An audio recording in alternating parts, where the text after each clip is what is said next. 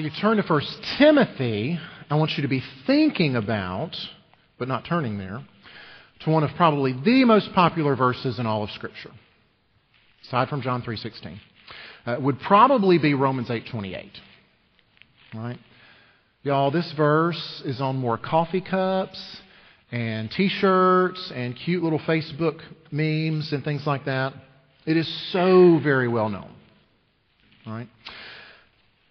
But unfortunately, it's also very misunderstood and misused and maybe even abused at times.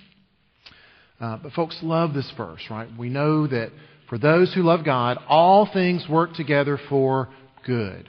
For those who are called according to His purpose, right? So we love this verse, right? Because it promises good. Right? The issue comes in is who actually gets to define what good is? Right?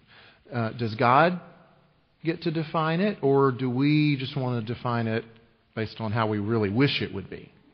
Okay? Now, this is not a sermon on Romans 8:28. It deserves a sermon all by itself. All right? But I bring it up this morning because rightly understood, the good in Romans 8:28 is about our sanctification. It's about our growth in godliness. In fact, one verse later, if you read verse 29, which we're not going to do this morning, it tells you this purpose that's referred to in 28 is that we would be conformed to the image of His Son. Right? So that's what it's all about. And that's some of what we've been talking about from 1 Timothy. Is progress in godliness, growth in godliness, our sanctification. And we've been talking about how the gospel is the only fuel for that change. And so in the context of 1 Timothy, we know that Timothy's got some trouble on his hands in these churches in Ephesus that he's ministering at because the gospel, instead of being proclaimed, has been sidelined, and false teachers there have been proclaiming a different doctrine, something other than the gospel. And so instead of godliness that results from the gospel, we've got a bunch of problems springing up. And so as we get into chapter 5 this morning, we'll see some of those problems that come up because the gospel's not being proclaimed. But we'll see that in these problems, there are actually, when the gospel is proclaimed, great opportunities for their good. Right? Capital G good, like Romans 8:28 good. Right? There are opportunities for those Christians to receive good from the Lord. There's opportunities for us to receive good from the Lord's hand if the gospel is proclaimed and trusted as the source for change and growth. So if you're able, I'd like to ask you to stand for the reading of God's Word. Read 1 Timothy chapter 5, verses 1 through 16. Do not rebuke an older man, but encourage him as you would a father. Treat younger men like brothers, older women like mothers, younger women like sisters in all purity. Honor widows who are truly widows. But if a widow has children or grandchildren, let them first learn to show godliness to their own household and to make some return to their parents, for this is pleasing in the sight of God. She who is truly a widow, left all alone, has set her hope on God and continues in supplications and prayers night and day. But she who is self-indulgent is dead even while she lives. Command these things as well, so that they may be without reproach. But if anyone does not provide for his relatives, and especially for members of his household, he has denied the faith and is worse than an unbeliever. Let a widow be enrolled if she is not less than 60 years of age, having been the wife of one husband, and having a reputation for good works, if she has brought up children, has shown hospitality, has washed the feet of the saints, has cared for the afflicted, and has devoted herself to every good work.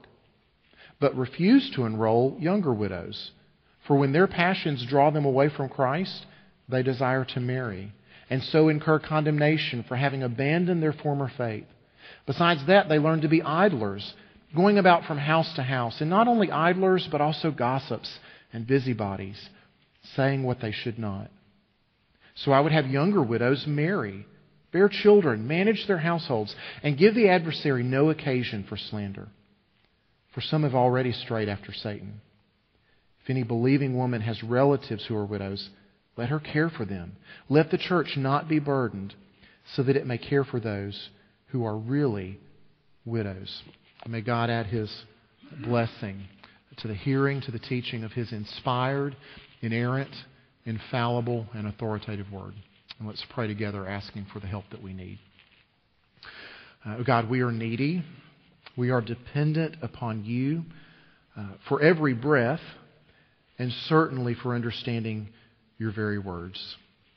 And so, Holy Spirit, come in this moment and illumine these words that You inspired and that You carried along the authors while they wrote them down. Give us understanding. Give us insight. Help us to see Jesus. Help us to see His glorious and His beautiful gospel. Grant to us the faith that we need to believe it and to rest in it. We pray in Christ's name and for His sake. Amen. Please be seated.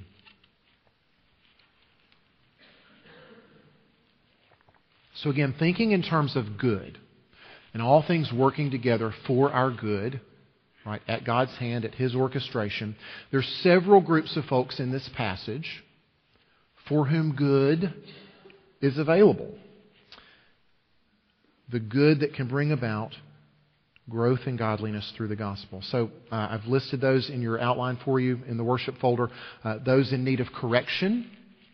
Then we've got older widows and we've got younger widows. Let's turn first to those in need of correction. So look at this first paragraph in verses 1 and 2. All right? Do not rebuke an older man, but encourage him. Right? So already we can see here that some correction is needed. Right? Don't rebuke, I think the New American Standard says, don't rebuke harshly. Right? There's some correction that's needed. That's implied here.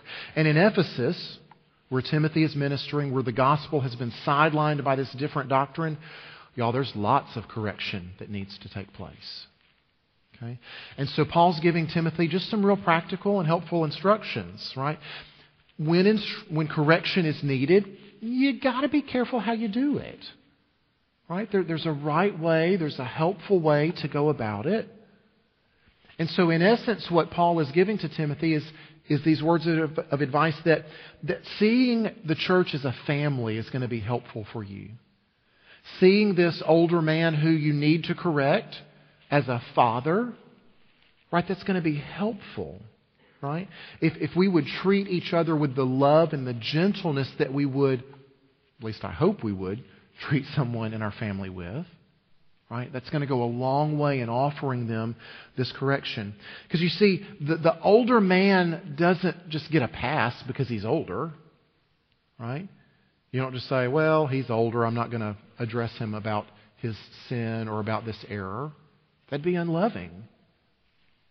But as I address him, I am going to address him with respect and with care and with love. And not rebuking harshly, but I'm going to encourage him. I'm going to appeal to him. Right? So that seems pretty obvious to me. Now here's a question for you. Right? How does the gospel transform how this correction happens? Right? How does the gospel come to bear? Right? Hopefully it would come to bear on how we would give the correction, right? And we'd think about how our Father corrects us. How our Father in His kindness leads us to repentance. Right? So hopefully it would transform how we would give the correction, but I hope too it would transform how we're able to receive the correction. Think about this different doctrine that the false teachers were putting forth. If you've been here, if you've heard some of these messages from 1 Timothy, this different doctrine that they've been advancing has been saying that change comes from inside of you. Change comes from deep down. Change comes from your ability to suppress your appetite.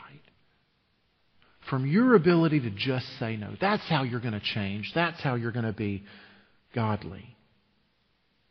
It's about I-dotting and T-crossing.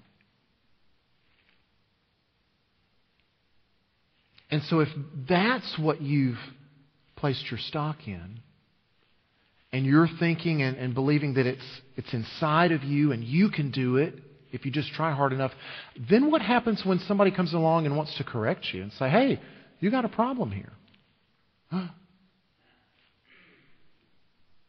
Well, then we do have a real problem. Because if it's all about me and my effort, and now I've gone and screwed it up, oh man.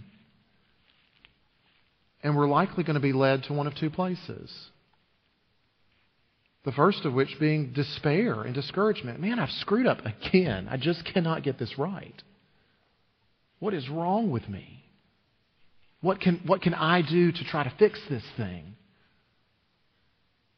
And so that's one place where it'll lead. The other place, instead of despair, would be indignation and self-justification. I'm not wrong. I haven't done anything wrong. I'm just fine, thank you.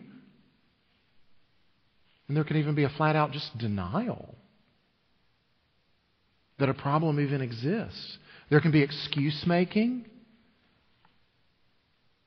And very deadly, there can be comparison. Well, you say I've screwed up here, but I'm still a lot better off than that guy. Still doing a lot better than she is. Right? And so neither of these places where we end up are healthy places. Right? They're terrible for us. If we've been trusting in our own ability, in our own effort, in our own I-dotting and T-crossing, we're not going to end up in a very good place when we've been corrected. But if our trust is in the gospel, if our trust is in not what we can do, but what has been done for us, finished and complete, right? Where Christ has paid for all of my sins, and He's paid already for all of the things that need correcting, past, present, and future, right? Then the gospel truth comes to bear that there's therefore now no condemnation for those who are in Christ Jesus. And so when someone calls you on something,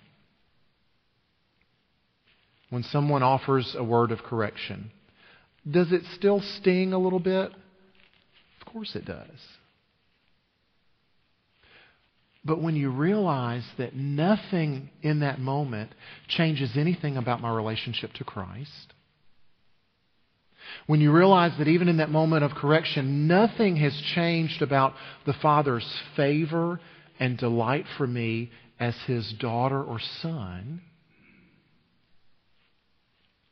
then this moment of correction just becomes another opportunity for growth.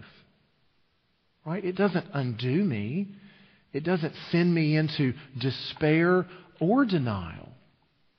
But I can say, yep, blew it here. Again. And I can take that to the cross. And in repentance, agreeing, saying, yep, blew it again. But then in faith as well saying, this is what Jesus paid for. This is what Jesus took to the cross. And in trusting what I've mentioned before, Francis Schaefferism, trusting in the present value of the shed blood of Christ, then I cry out to God and I say, oh God, change me. Right? Change me from the inside out. Work in me what you want. Conform me to your Son, which you've already said in your word is your purpose. Y'all, then that's good. Right? That's the Father working all things, even correction, for my good. Right? And so that's the very first place that I want you to see from this passage, where the Father is offering to His children good. Even in what might seem on the surface like an unlikely place, if somebody has called you out on something, said, hey brother, I think you've got a problem here, or sister, I think you're living contrary to the Scriptures here. right? Even in that moment, there is good for you.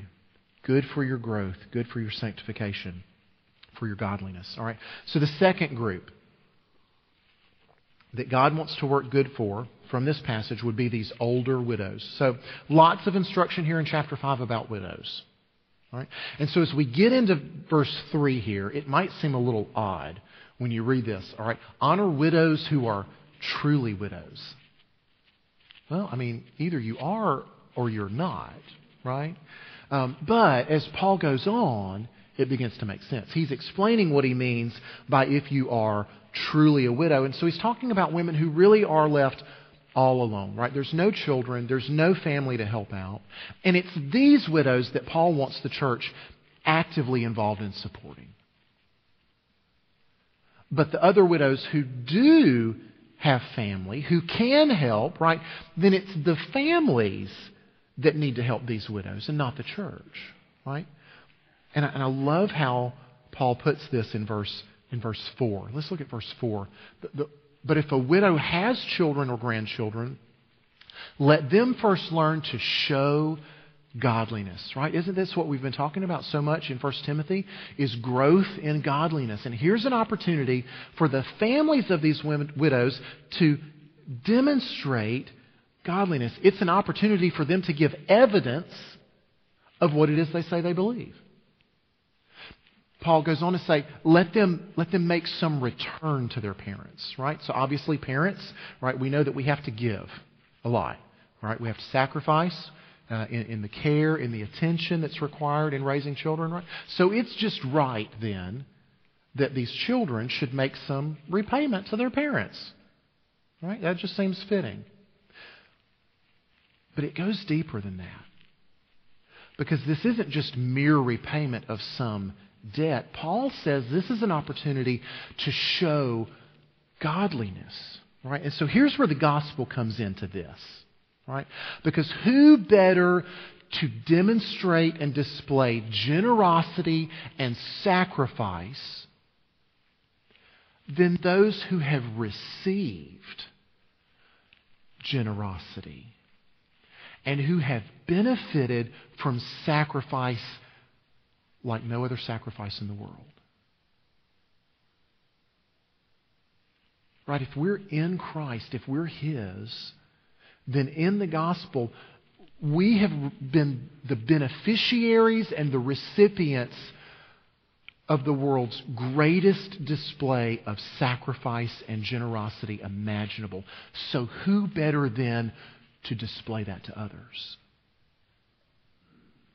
As it's been displayed to you, as it's been given to you, you get to return that. You get to display that. You get to put the evidence of your faith on display. I've said it over and over from this series. Where the gospel is preached and proclaimed and trusted in, lives are going to be changed and transformed. You just can't get around it. And so here's evidence of it. In a simple way, is how we would care for our mother if she is a widow, or our grandmother if she is a widow. And Paul's serious about this, right? He's serious about this expectation that the gospel's going to transform lives. And so he gives a pretty strong warning in verse 8. He says, if anyone does not provide for his relatives, and especially for members of his household, he has denied the faith and is worse than an unbeliever, right? So he's saying, all right, guys, if you claim to be a Christ follower, but you don't demonstrate this natural outflow of generosity, then you are proving that what you say isn't real. You're saying with your mouth that you trust Him, but your actions betray you. And so if a widow has family, they need to care for her. See, for that family that's doing the caring, that's God's good thing for them. Right? That's the good that God's doing for that family, is giving them the opportunity to show godliness, to demonstrate the faith that they say that they have in Christ.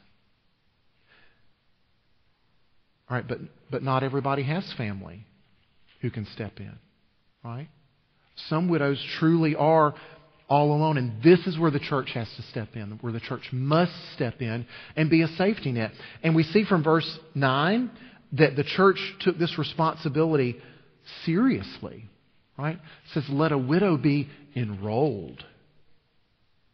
Let a widow be enrolled. If that sounds to you kind of formal and official, like some type of structure that existed, well, it did.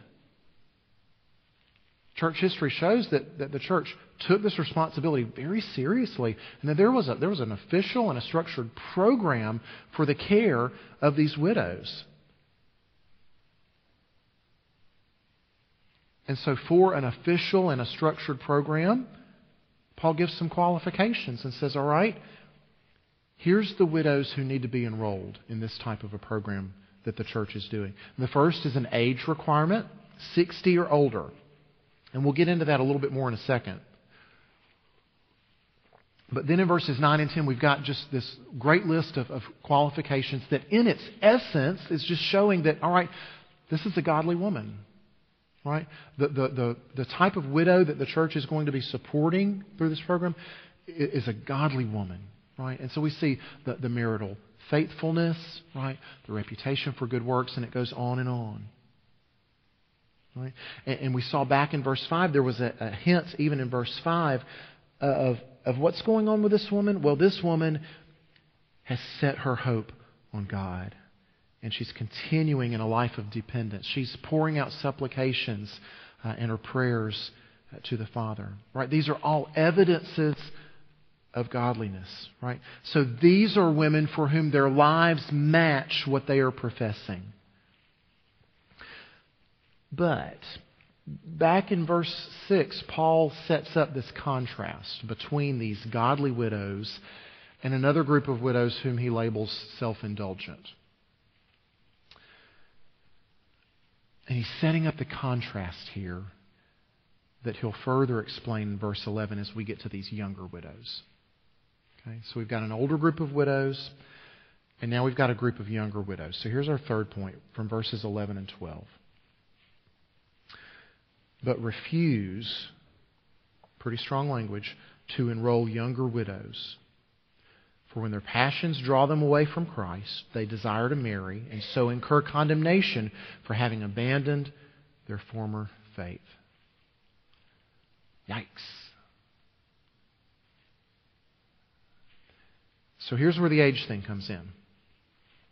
If you're under 60, right, the church's program of support for widows, it's not for you.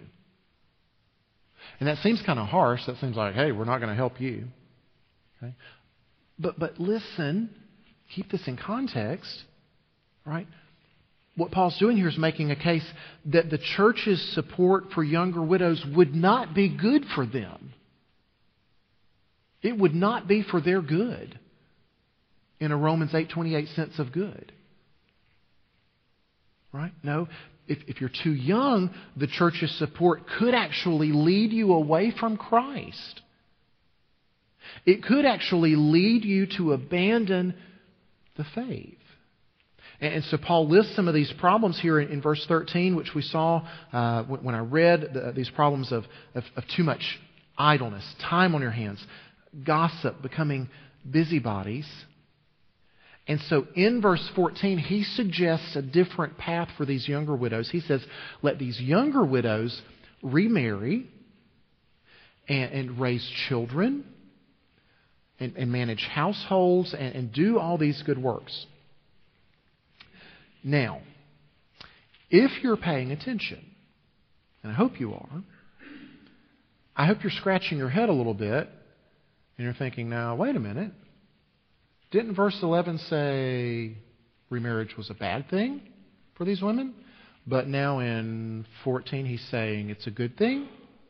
And I put both of these up on a slide I want to deal with this, right? So, refuse to enroll younger widows, for when their passions draw them away from Christ, they desire to marry and so incur condemnation. Right? So that sounds like a bad thing. Okay? But verse 14, Paul says, so I would have younger widows marry. That sounds like a good thing. And so, Paul, make up your mind. But here's what I think the difference is. Right? In verse 11, their desire for marriage comes after their passions have already drawn them away from Christ. Presumably, maybe even after they were enrolled in this church's support program too young. And these problems came up. And so now you've got a woman who's not following the Lord. Right? Whose passions have been drawn away from Him. And now she's desiring to marry. Now she's looking for a husband. I wonder what kind of a man this woman not walking with the Lord is going to be attracted to. I wonder what kind of man is going to be drawn to this woman who's not walking with the Lord. And you can begin to see here how this is most likely not a good thing at all.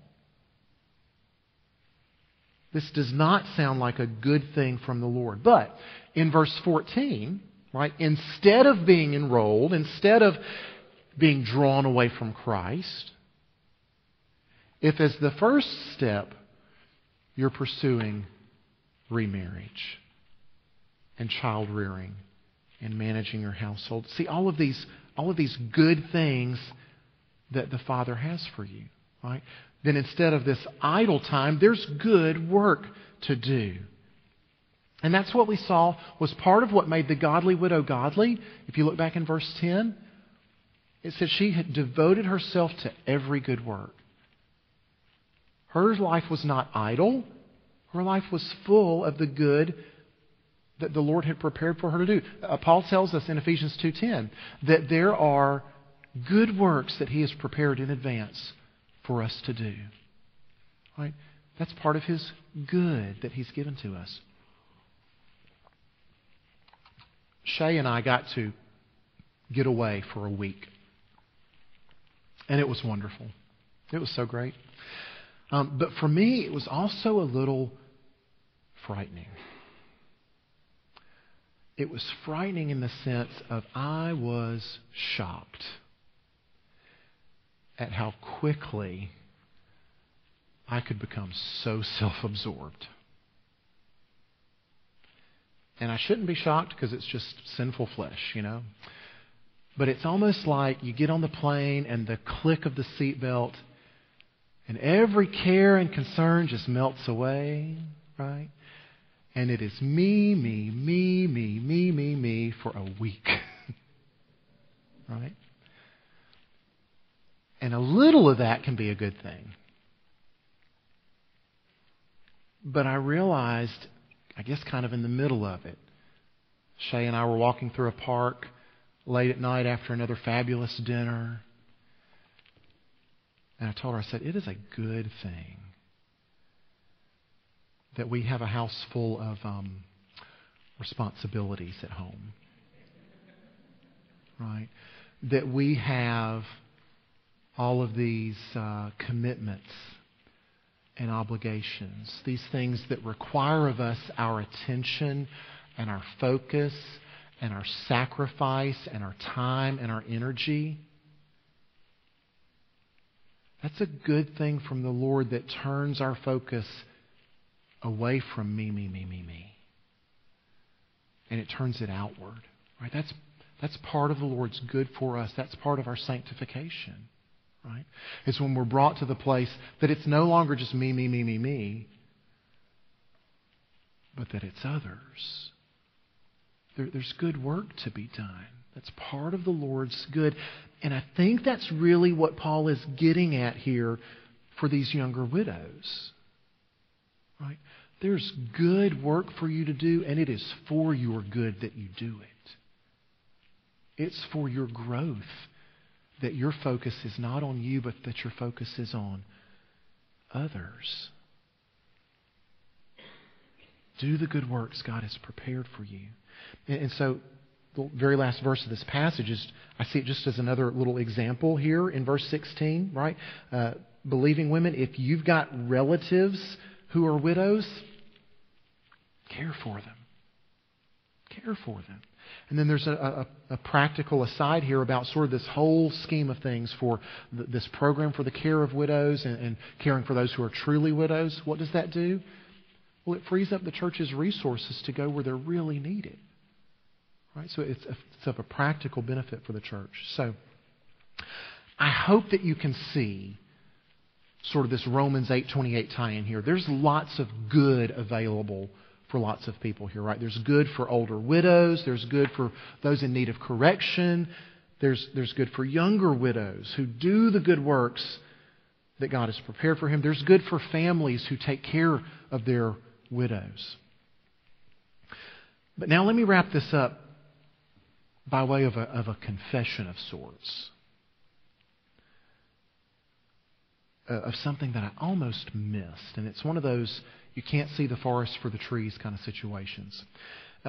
Because as I studied this, man, I just got bogged down in all of these details and all of these scenarios involving these different widows, right? So there's widows who are young, and there's widows who are old, and there's widows who do have families to help, and widows who don't have families to help. There are godly widows, there are self-indulgent widows, and okay? And so these are the trees, if you will, all of these different situations and scenarios. But I realized at one point that I had been thinking about widow in terms of a category of people or in terms of a label that some women have, and not in terms of the life event that got them there in the first place. The trauma, the tragedy of losing your husband. And so in that moment, it ceased to be sort of a category that I was thinking about. And here are these women for whom their husbands have died. And what really struck me is that there are two categories of widows in this passage. And I'm not talking old and young.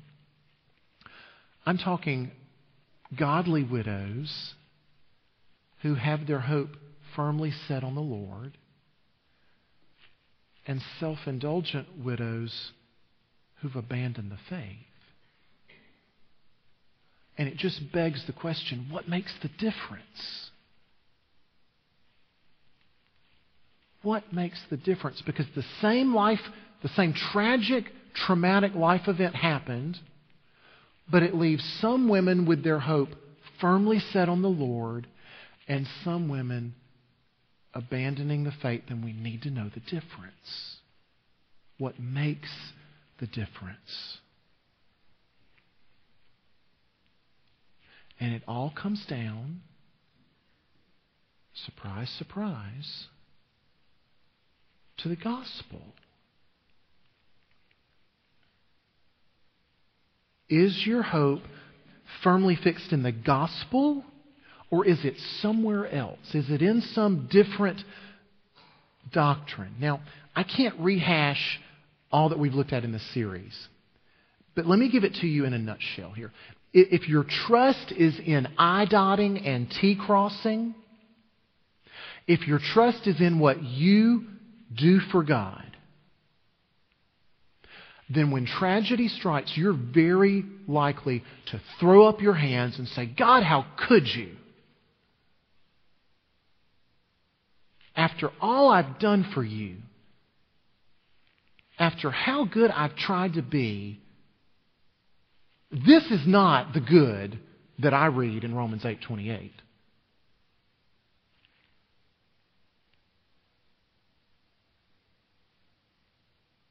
And so in the face of tragedy, your I-dotting and your T-crossing comes crashing down around you, and you're very likely going to walk away.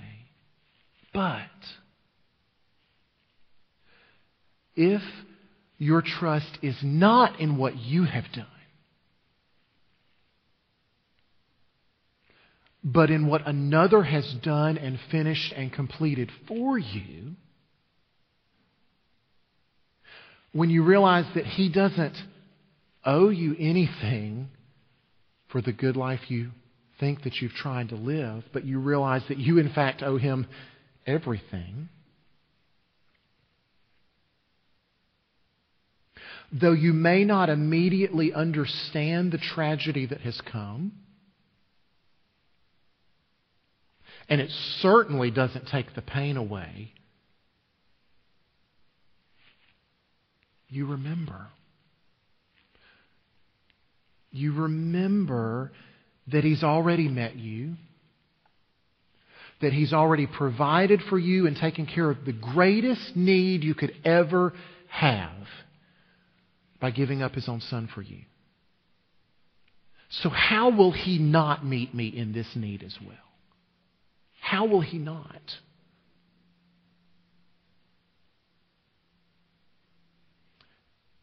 You see, the cross is our greatest example of God working all things together for good. You realize that?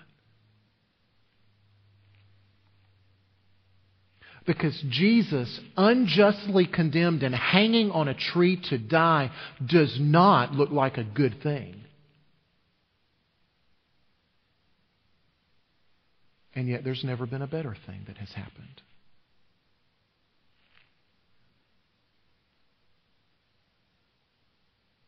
So no matter what you're facing this morning, be it a widow who's still grieving and experiencing all that comes from the death of a spouse, or if it's something else, no matter what you're facing this morning, you can have your hope firmly set on the Father because of what He's already done for you. Folks, that's gospel Christianity. And may God grant to us the grace and the faith to place our faith there and to fully rest there. Let's pray. Father, thank You that You are a God who works all things together for good. Even when we've been corrected, even when we have responsibilities that we need to meet, even when, Lord, even especially when tragedy comes our way. Lord, You meet us there. And You've spared nothing for us in giving us Your Son. So Lord, by the working of Your grace in our hearts, make us confident that You'll continue to spare no good thing for us and in Your care of us. Grant us faith to believe. Grant us faith to place our hope and our trust again and again in what Christ has done for us and not in what we think we can do for You.